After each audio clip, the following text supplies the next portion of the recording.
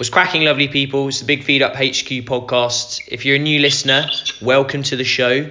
I've got tons of episodes in season 1, so look back. Loads of interesting conversations with individuals around performance. Obviously, there's a nutrition angle. We talk a little bit about how people started businesses. I go into having conversations around testing, blood testing. We talk about a variety of things. So really, really interesting stuff. I'm now into season 2. And we're on to episode 3, and I've got a really, really good friend here. His name's Bo. He's into his nutrition. He works with people around everything to do with lifestyle. And yeah, I'm so happy to have him on because he is a real foodie. You know, I crack my own detail on Instagram sometimes, filming my slapdash kind of scratch cooking, and then I scroll over into this chap's page, and it's colourful, it's fresh, it's vibrant. Mate, welcome to the show. How are you, Matt? Good to see you, man. Well, yeah, off the camera, how's things? Really, really good, mate. I'm so glad to grab a little bit of your time. You're either, training, cooking, working up in London, working over at Leicester, mate. Your typical week is you're all over the shop, mate. How do you balance all of it? Yeah, it's pretty hectic, man. But I think gratitude is the fuel, man, because we haven't got a lot of time on our hands to try and make an impact and make a difference to our community. So yeah, very hectic. But I love what I do. I live for what I do. So it's a lifestyle, and with that, you got to work hard sometimes. But on the flip side, the modern world is pretty cool because it enables us to get around and do more than, bite off more than we can chew. So exciting. We live exciting times, man. And thanks for having me on, Matt. I'm always learning from you and watching you, and your food is also inspirational, man. And we go back a long way since our days. You all started in London, I suppose. Yeah, we studied, for people that aren't aware, we both studied on a course. It was through a company called Guru Performance, and yeah, I found it an interesting time in my life because I think that was when I'd finished my undergrad. I was working a bit in rugby and nutrition, and yeah, this course jumped up, and I remember we met. It was every month or 2 months we did 2 days, and it was so deliberate, the lecturers, and they were so passionate, and we all sat in this room, and I think it just firmed up my thought process around I need to translate all of this research into practice and work with people. How did you find it? 100%, man. I think being surrounded by so many talented practitioners and academics was really inspiring. And I got to give it to Good Performance and Laurent and the guys. They did really well to get some of the elite in sports nutrition and practice. But I remember just being sat there, same as yourself, as a recent graduate, just working many jobs, having the postgraduate depression, I call it, when you just confused, you don't know what to do. And I kind of got into sports nutrition just by luck, really, and by doing research. And I found myself engaging with so many people who were into sports and wellness. The resonating factor was nutrition. But then a lot of people took the scientific, academic spin on it, and I found myself always reflecting on food and cooking and the art of kind of feeding people from the very get-go. I realized there wasn't a lot of that happening. So after the Guru Performance days, I think I was always taking that research back and trying to take it into the kitchen. Because essentially that's what it's about. It's about taking the most complex of physiological and biochemical mechanisms and understanding of that and translating it into simple real life systems. And it was, it took a while to figure out. And as you grow as a practitioner, as a therapist, you realize that the more you learn, the more you realize you don't know much, and the more you gotta just keep things simple and steady for your clients. And at the time, clients, but was not many. I think that's something a lot of people struggle with in the industry is finding people to work with and work on. So I feel blessed now that I have an opportunity and a platform to work with so many different people, different demographics, and apply some of the basic things that I learned even back then since I first started. So yes, it's been great. Okay, so I think if we start with food first, as you always do, mate. Yeah. Let's let's talk about, you're starting a week. Obviously, you're cooking, you're creating, you're coaching clients and things. But from your perspective, how do you get going with your meal prep, or walk us through how you think about dishes, where you source your food, and it just gives people another perspective and they can reflect on their own food environment, I think. Yeah. So currently, I practice as a naturopathic performance nutritionist. In Leicester, I work at the ICAT Centre of Integrative Medicine. We have various centres across the world. We're a teaching institute, and we're an institute that practices integrative medicine. So through that, when I first joined the ICAT Centre as a performance nutrition kind of geek, I was all for food and nutrition and lifestyle.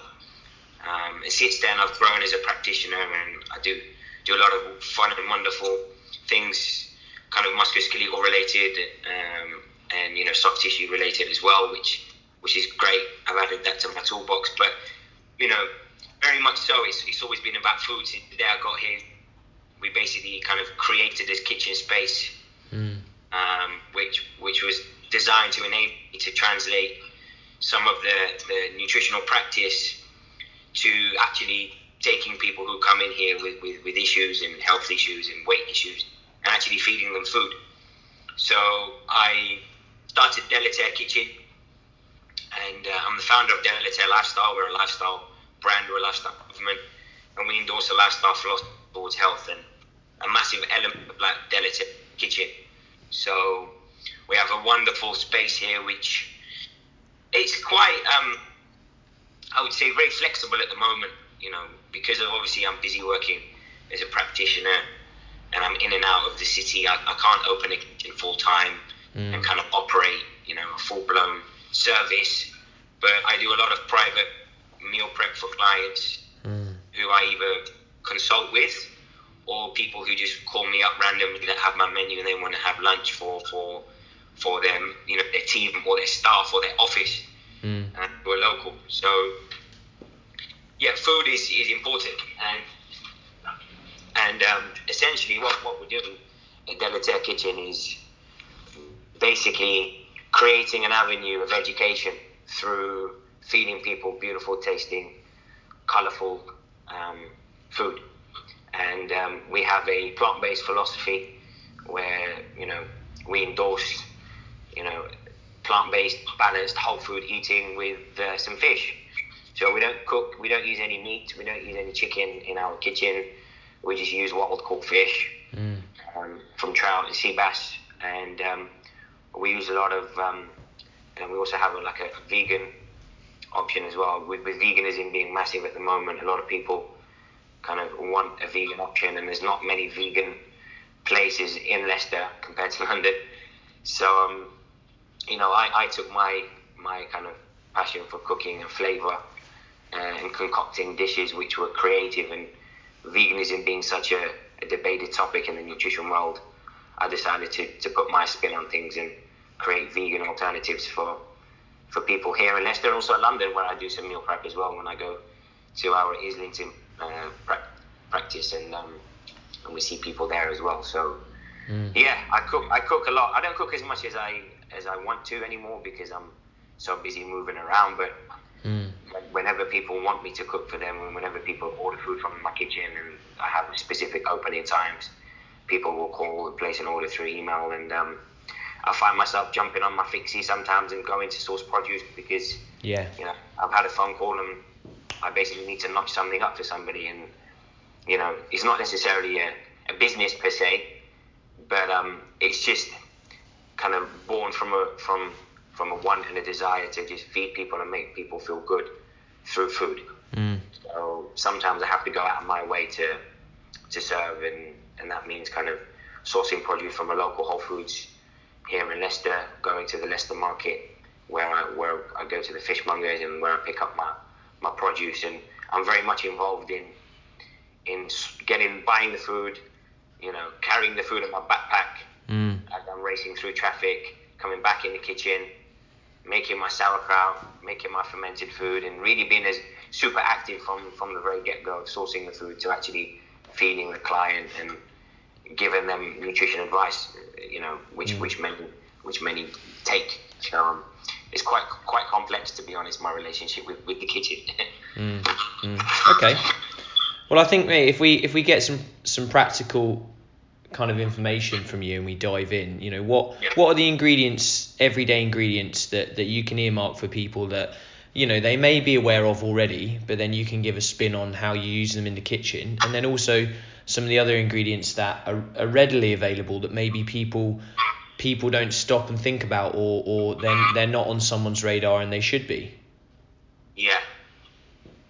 I think what we have to understand is the kind of the unique inter-individual variability people and people's day-to-day lives and their requirements, their energy requirements, emotional requirements, etc. Everybody's unique in how they want to eat, and I think that the downside of the industry is trying to stand up everything, and it's trying to make everybody conform to a certain type of behavior, and essentially the more I've in the field, I've realized that it's all about the individual, and it's all about private.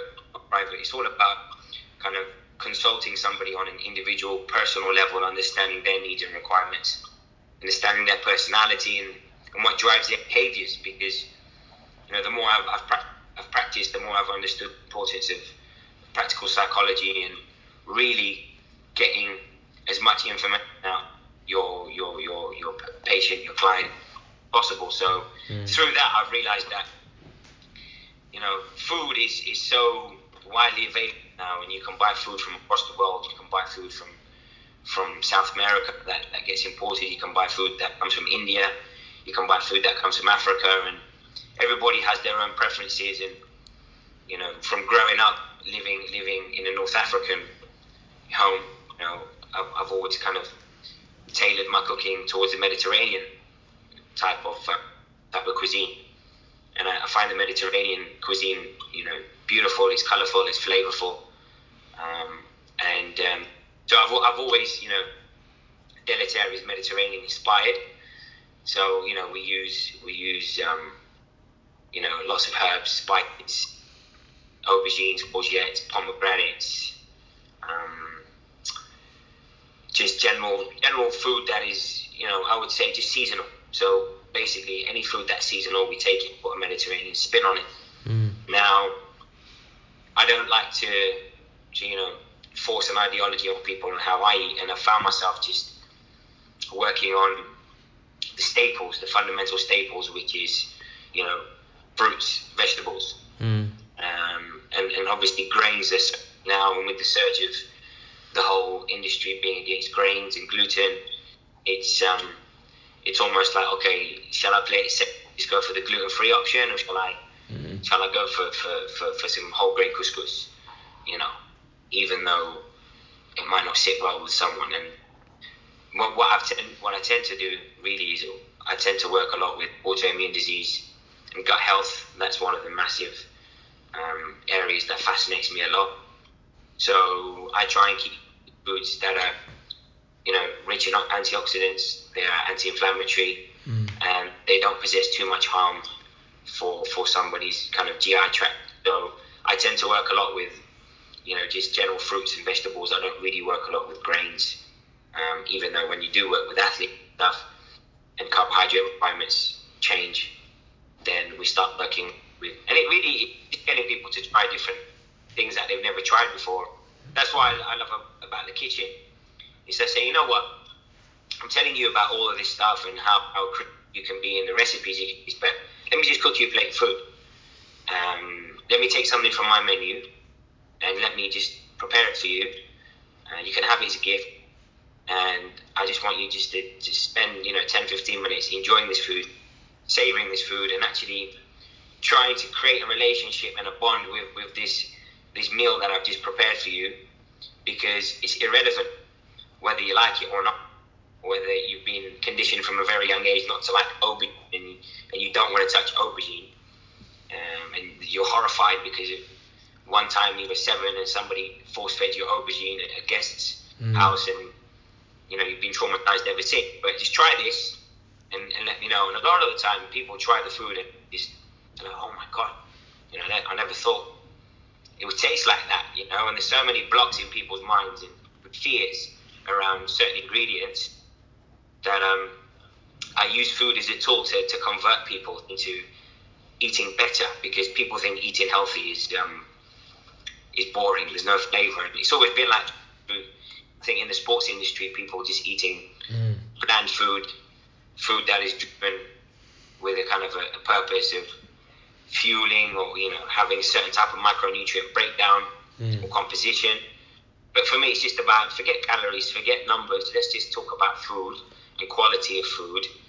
And once you start to eat better quality food consistently on a daily basis, and it makes you feel good, makes you feel light, your digestion is good, you go to the toilet regularly, you have more energy, you're enjoying the food, and you don't have too many limits when it comes to just notching things together, then we can get more into the complexities of numbers and calories and weight management once you've spent months just playing around with flavour.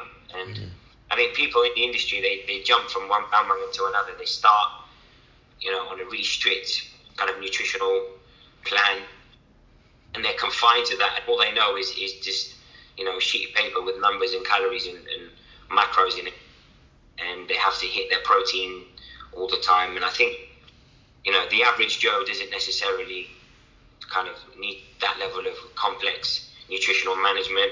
And then more importantly, the person who is sick and who's unhealthy and who have digestive issues, and they have depression or anxiety, or they get migraines, etc., we're faced with the challenge of, do I have to kind of get these people on a diet plan that incorporates so much complexity and calculation, or do I just want them to be eating real food because they don't eat real food? Their diet is full of processed stuff. So yeah, it's very complex, I think, generally. Yeah, no, I totally agree. I think it is cutting through all the weeds and like you said, enjoying a plate of food, enjoying something new. And then especially when I work with people, it's just having that conversation around how can you introduce another 1 or 2 pieces of fruit or vegetable types every month. Or some people are great, some people might do it every week. And I totally agree. Okay, if someone's more active, you need to have the conversation around starch-based carbohydrates, about energy. But I don't know anyone that I've worked with that I couldn't have a conversation around, like, look, let's drive in some more vegetables. Let's get interested and excited to eat these things, to feel better, to be regular, like you said, with bowel movements, to have energy. And I think when people start to get in touch with eating to hunger signals, feeling nourished, feeling energized, and understanding that if they take time over a few meals, even if it's just a few evening meals during the week, it's a powerful thing. And that's why I wanted to get you on, because I think you articulate that, sometimes not even through words, your videos and things, and the music in the background, and it is very deliberate. And I know that you take a huge amount of time over your content, and it's very opposite to me. I'm pretty slapdash, but I think it's that's why I wanted to get you on the show, because you live, you kind of live by it, and it's not like an act, and there isn't a studio behind it. It's almost like, look, this is my day. I work with people, I feed people, I'm passionate about fruits and vegetables, a little bit of fish, this works for me, and I just want to show people how some of these dishes can taste fantastic. Don't get stuck on the word vegan. Just crack on and start eating more vegetables and generally feeling better. Definitely. I think the industry, the food industry, the fitness industry, has a massive effect on people's psychology. And so many people have outsourced their eating to institutions and restaurants and supermarkets. And I think the most important thing that I do in my practice, whether it's nutritional management or just coaching people, how to just move better and get more active. It's just about empowering patients, just putting the power back in their hands and saying, you need to take responsibility at the end of the day, and you can't, feed yourself or by extension your children this fast food because you're busy, trying to do other things and trying to, work super hard, but you're neglecting the most fundamental aspect of kind of the human experience, which is to always try and kind of evolve towards a better state of being, and whether that's a state of spiritual consciousness or physical health. And for us, it's kind of intertwined together. You can't be you can't be spiritually conscious and aware, and live a peaceful, have a peaceful kind of aura around you, and be stable mentally and spiritually, unless you have a physical, you've kind of grasped your physical essence. So physical health, physiological health is really important, and having a balance, hormonally, having an energy balance, having a metabolism that doesn't let you down every morning, and you have to fuel for it with a lot of sugar and caffeine, is important. So it's really a lot of the work I'm doing at the moment is just around kind of gut health and healing, and just getting people back to square one. It's just actually you don't really know what it feels like to be healthy, because you, above all that, above the core of simple living, you've got all these added sugars, you've got all these added elements that you're just trying to utilize to just keep you at bay, just to keep you, afloat every day. And as a result of that, by keeping yourself afloat through, outsourcing your nutrition to a Starbucks or a Costa, or outsourcing your nutrition to Tesco's meal deal, you're degenerating inside, and essentially when you physically start to degenerate and rely on so much stuff just to keep you alive, just to get by, your soul, spiritually, you start to just have no drive anymore, no motivation. And I think, when we look at the amount of people today who are kind of full of anxiety and depression and fear, is massive right now, massive, and so many different type of institutions are trying to help with that, trying to help people have better mental health.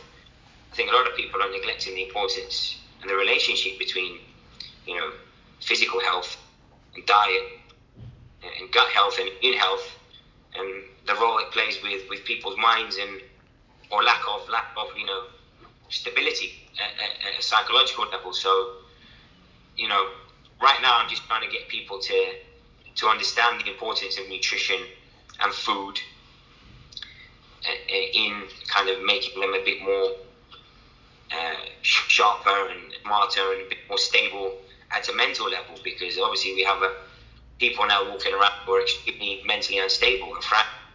And I'm just trying to, our institution at ICAP, we're working very hard to give people a lot of tools that they can help transform themselves into more stable living. Whether that's through nutrition or kind of cupping therapy or mind coaching, movement therapy, because there's many ways you can gauge people. It's not just through food, and I'm using other tools to do that as well. So yeah, it's quite fascinating, to be fair. And I think it's it's great that you have a centre like that over in Leicester, and then you said obviously you guys are doing some work here in London in Highbury as well. And I think if people are engaging in that and they're using different tools, and especially when they build a bond with practitioners in the centre, people like yourself, I think it is a powerful thing. And I think the space that you guys have and that kind of that kind of lifestyle medicine model, it's only just going to grow, and places like the one you have in Leicester, and I know the one you're developing in Highbury, I think they're just going to become, they're going to become more prevalent. They're going to open up, and it's not just going to be a kind of stuffy clinic where someone sits in front of you for 10 minutes and diagnoses something. You're going to go in, there's going to be fresh colours, food, music, there's going to be movement, there's going to be different types of, like you said, musculoskeletal care. I think it's interesting, and I keep saying it, and if you haven't yet, I'll put all in the show notes. I'll put over in Bo's Instagram. I'll link to his information around. Is it website based at the moment, mate? Can people go over and see some of the images and some of the recipes and things? Why don't we talk a few minutes about, are you developing any resources? People that are listening to this and engaging in what you're doing and your message, if they want to follow you, do you want to let people know a bit about what you're doing, that people can't get to the centres that you work in? I think our biggest creative kind of platform is Instagram, because obviously, when you're trying to, when the team is small and you're trying to, work with clients and grow practice, you're not left with so much time to try and grow several platforms. I've always gravitated towards Instagram because I found it a very platform to use and share, whether it's my kind of stories, which is kind of just off the cuff content, whether I'm in the kitchen or I'm on the move, and then obviously the feed where it's a bit more controlled, and again, just trying to create a platform to inspire people, because the fuel is love, and it's about getting people to transform, just to get people to take a moment to reflect, because we'd be wrong as practitioners if we think we control people's decision-making processes and we can tell people what to do. We can't. We're just kind of vehicles of inspiration, of making people reflect. And if and through that's why I use Instagram. It's really to try and inspire people just to take a seat and say, hang on a second. Let me think about this. And a lot of the content I put out is quite thought-provoking, can provoke a lot of people. I like to write poetry.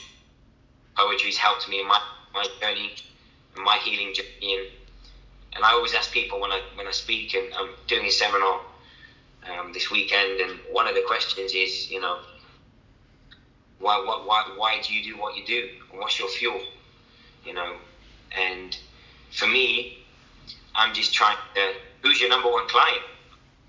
Because just take a moment to reflect. Anybody who's listening, whether they are practitioners who are listening, is who's your number one client?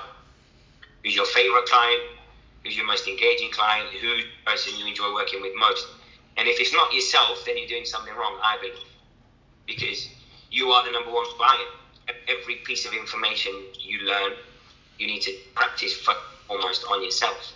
You need to try things on yourself, and you need to always reflect and try and improve self before you can go and tell people and share it with the world. So I'm, through my years as a practitioner, as a therapist, as a nutritionist, as a creative, I'm just finding avenues to heal myself. And the more things have worked for me, the more I'm trying to share them with people. And poetry is one of those things, and writing, and music and movement. And, I think not everybody can resonate with nutrition, but some people might resonate with poetry, and some people might resonate with movement and sport and fitness and martial arts. So just trying to find ways to make people sit down and take a moment to reflect and grab their intent is what my Instagram is about. And we do the same with our centre Instagram. And again, we do, a lot of people come messages to Instagram because they see a lot of weird stuff happening, and us putting cups on people's backs, and sometimes when we do wet cupping, there's blood coming out of people, and it's quite gruesome. So it's quite thought-provoking and engaging for people, and catches them. So it's so Instagram is, I'd say, is the platform. We do have website. The ICAT Centre has various website for therapy, the website for education, because we have courses. Each course is in kind of alternative medicine and cupping therapy and kind of soft tissue therapy as well. But yeah, also our main port of engagement with people. Cool. And mate, if I dive into one of the things that you're doing, and I think it's a mineral that's starting to get a little bit more hype, or especially when I'm talking. I spoke at an office on, what was it, Wednesday? Yeah, 2 days ago, and it was on resilience. So around lifestyle, around nutrition, and I brought up magnesium. And I know you have an Epsom salt product that you make and create, and we talked a little bit about food for function. We talked about health, gut health, and then obviously people that are active or mentally, physically, people want to perform, and magnesium, Epsom salts, things like that, they're an interesting tool for recovery. So do you want to maybe tell the listeners a little bit about how you've developed that and what you think of magnesium? It's a nice little nugget for people to take away. Yeah. Magnesium is fascinating, and you could spend your whole career working on magnesium, trying to take magnesium therapy across the world, and you'd be very successful. Magnesium is a phenomenal, versatile mineral. It's involved in so many biochemical processes in the body. It's implicated in digestive health, in musculoskeletal health, cardiovascular health. It's required for nervous system health. It's versatile. And when it comes to magnesium, the research shows that there's about 80% of the population are deficient in magnesium through one way or another, and many lifestyle choices that we make in the modern world, that the modern world fuels people for becoming magnesium. And stress is one thing that depletes magnesium through the body. Cortisol being so prevalent in people's bloodstreams nowadays. Living in kind of on a daily basis in a fight or flight mode, being adrenally kind of stressed and being stressed at the physical level as well, and the emotional level, and being stressed at the psychological level. So magnesium, if we look at the Krebs cycle, for example, look at metabolism and how kind of energy is derived in the right. You're probably more versed than I am at all of this, but if we look at the Krebs cycle and the process of essentially energy creation, and the process by which your body creates ATP, which is the energy currency of the body, and we create kilos of this stuff on a daily basis, and this is what fuels our movement. This is what fuels our being, essentially. Now, in the Krebs cycle, magnesium, the cofactor, if I'm not mistaken, either for about 6 of the 8 pathways that kind of basically, creates ATP. And if you don't have magnesium, then your carbohydrate metabolism lacks, your protein metabolism lacks, your fatty acid metabolism lacks, and a byproduct of this, your mitochondria don't produce ATP at an efficient level.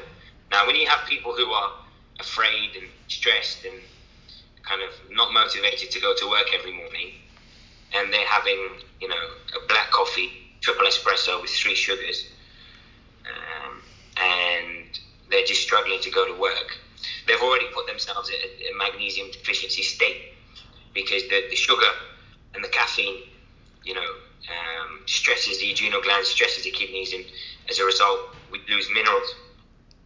And then the actual psychological and physiological stress, through the elevation of, cortisol in the system and adrenaline, and the relationship between the adrenals and the hypothalamus, you also start to lose magnesium, stress. So essentially, people are living daily with states that induce magnesium deficiency on a micro level, right? On a acute level. Now, when you start to not replete minerals because you're not eating the right type of food, and you're not eating a diet that's rich in magnesium, because you're not eating organic food, because you can't afford it, or you just, it's too expensive and it's difficult to obtain and to source, you're already struggling to get magnesium because mineral levels of magnesium in soil have already been depleted for the last 1,500 years, and there's not any minerals in the soil as there were 100 years ago. So even when you source organic food, you're not getting enough magnesium through the diet because, you might have... It's so complicated. Right now, my mind is just going, all right, how do we hit this right? Because it's a complex... It's not even cyclical. It's a spider's web. Yeah. So many things create magnesium deficiency and depletion in the body on a daily basis, and as a result of that, supplementing with magnesium foods, because you have to really pay attention to what you're eating, otherwise you're not going to get any magnesium. For example, let's take nuts and seeds, right? Pumpkin seed, almonds, etc. Very rich sources of magnesium, all sources of magnesium. But if your digestive system is compromised, you're not chewing your food properly, and you're not eating nuts and seeds, and you're going to struggle to basically, absorb magnesium through the sources that are so rich, in their natural state. And when you look at kind of enzyme inhibitors and things like that, the fatty acid in nuts and seeds, even a lot of people are claiming to eat magnesium-rich foods, yet they're not actually absorbing the minerals through the digestive process because, their gut isn't proficient enough and strong enough to take magnesium from a nut and a seed and then translate that into the bloodstream into an area where it's most needed, like the bone or like the muscle cell. So we could have just spent 2 hours speaking on magnesium, to be fair. I'm just trying to figure out how to take it. But No, I think it's great. I think what you've shown there is that it's interesting for people living and working and exercising and always thinking about calories, carbohydrates, fat, protein. Magnesium's an essential mineral for energy production. Like you said, you can put fuel in, but it's harnessing that fuel. The cofactor is the key word.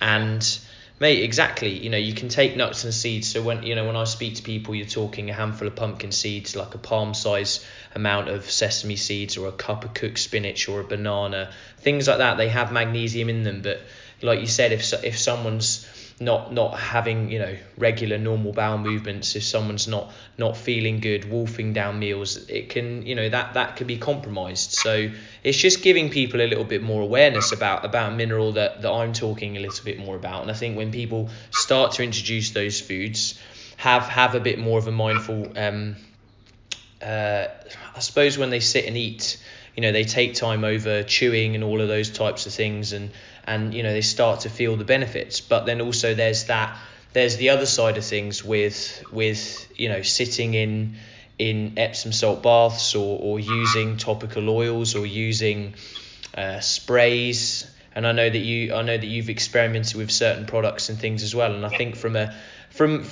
like a movement or a muscle soreness point of view, it's a really interesting mineral too. So that's why I brought it up, because it's a kind of bang for the buck conversation. We can touch on food, and we can also touch on the muscle soreness and the psychological side of just steeping in something that has Epsom salts in it.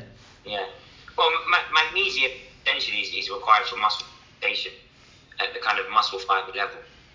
When you look at the muscle cell, calcium is involved in the contraction phase, and magnesium is involved in the relaxation phase.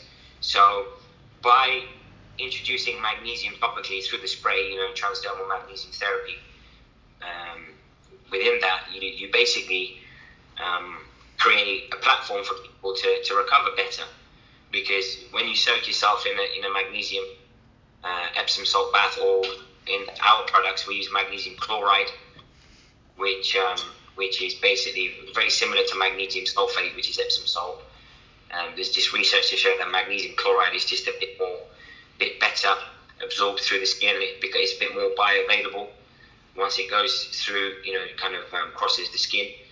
So we use magnesium chloride in our salts. We use magnesium chloride in our magnesium sprays, and some of the balms we have as well. And when we work in clinic with musculoskeletal pain, and we're doing massage and doing kind of soft tissue work with some tools that we use, some kind of instrument-aided soft tissue mobilization techniques.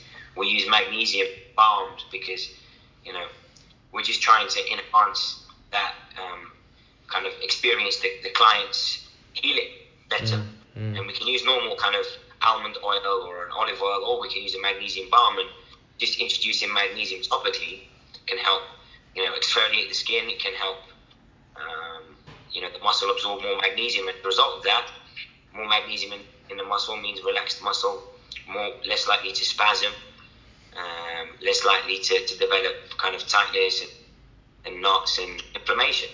So yeah, transdermal magnesium, I really recommend it to everybody. Everybody can benefit from it because when you're living in a world where people are struggling to take dietary magnesium, and it's becoming harder to have magnesium through food, taking magnesium through the skin is a phenomenal way just to boost your kind of magnesium status. I think it's the term small variable benefits for people listening.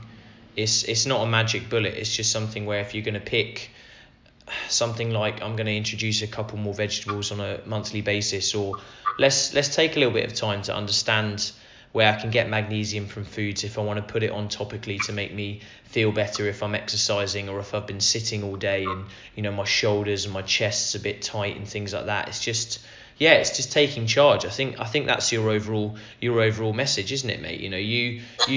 You work with a lot of people, and I think a lot of people around you are very lucky to have you in terms of pushing good food, good energy, a good vibe. But I think if I reflect on the messages and things that you're saying in this episode, it's like, look, step back, have a look at your environment, think about what you're putting in, think about how your gut's functioning, and get back in touch with good food and good conversation, and take time to enjoy that part of the day, because often meals and things like that are very rushed. It's all about fueling, recovery, functionality, whereas sometimes it's doing what we're doing now, and thinking about the process and learning and growing, and not just hitting a certain number on an app. You're right. You hit the nail back on the head. We are social beings at the end of the day, and as much as food is important for energy production and, like you said, sports recovery, having, sitting down a few times a week, and that used to be a norm, for society.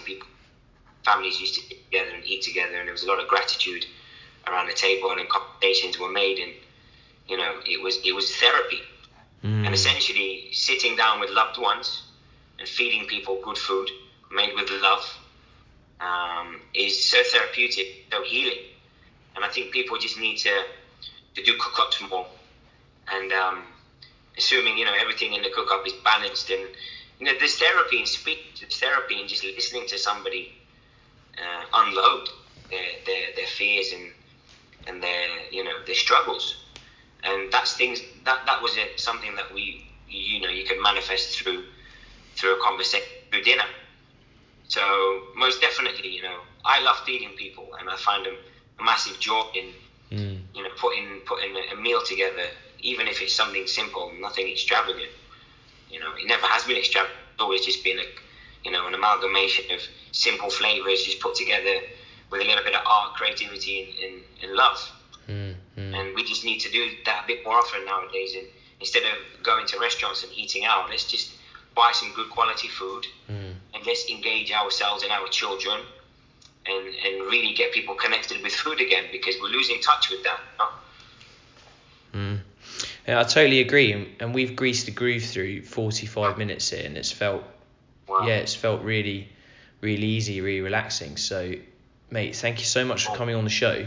Is there anything that you want to let people know about that's coming up? I'll obviously put your Instagram. I'll put the centre's Instagram in the show notes. Awesome. Go for it, mate. Let's round off. On the 6th, delivering a seminar on the 6th of February in Islington for coaches and PTs, and just generally people who are kind of health enthusiasts, food enthusiasts. It's about lifestyle and nutrition, and it's just about elaborating a little bit more on what we spoke about today, actually, and trying to give people an understanding of the bigger picture, the bigger holistic model of obtaining wellness and fitness and general, health. So yeah, on the 6th of February, I'm doing a seminar in Islington, and anybody who's listening is more than welcome to come in. The tickets will be out very soon. It's only a small space, so we're limited in capacity. But people should just hit me up on Instagram if they have any questions, if they wanna just connect and collaborate. I'm extremely open to just sharing ideas and growing myself. I'm always open to learning more. So anybody who wants to reach out through Instagram, please feel welcome to do so. Cool, mate. Great, fantastic. And this episode, if you're listening to this, it's definitely given you enough time to then go over and look, and probably by the time this is up, actually there'll be more comms around that seminar. So if you are London based, you want to have a bit of chat with Bo and understand his methods and just have a conversation, and especially when we listen to a lot of people, we watch a lot of people through screens and things like that. It's sometimes nice just to take some time and meet someone and listen to someone in person too. So I really encourage you to do that if it's something that you're interested in. And lovely people, again, absolutely fantastic stuff for listening to the show. I've got maybe 7,500 listens. And then once this episode goes up, I'll be pushing towards 8,000, and I absolutely love doing this. I love having friends on. I love having discussions, and I love just the longer form and not necessarily having to cut it into some quick fast minute video where everything looks fantastic. It's good to tease things out and take people on and have good conversations. So Bo, mate, thanks very much. And thank you, man. I'm very grateful. I look forward to that big feed, and I'm still waiting for you to. Yeah, I know we should do that, but yes, everyone, have a great week, and we'll speak to you soon.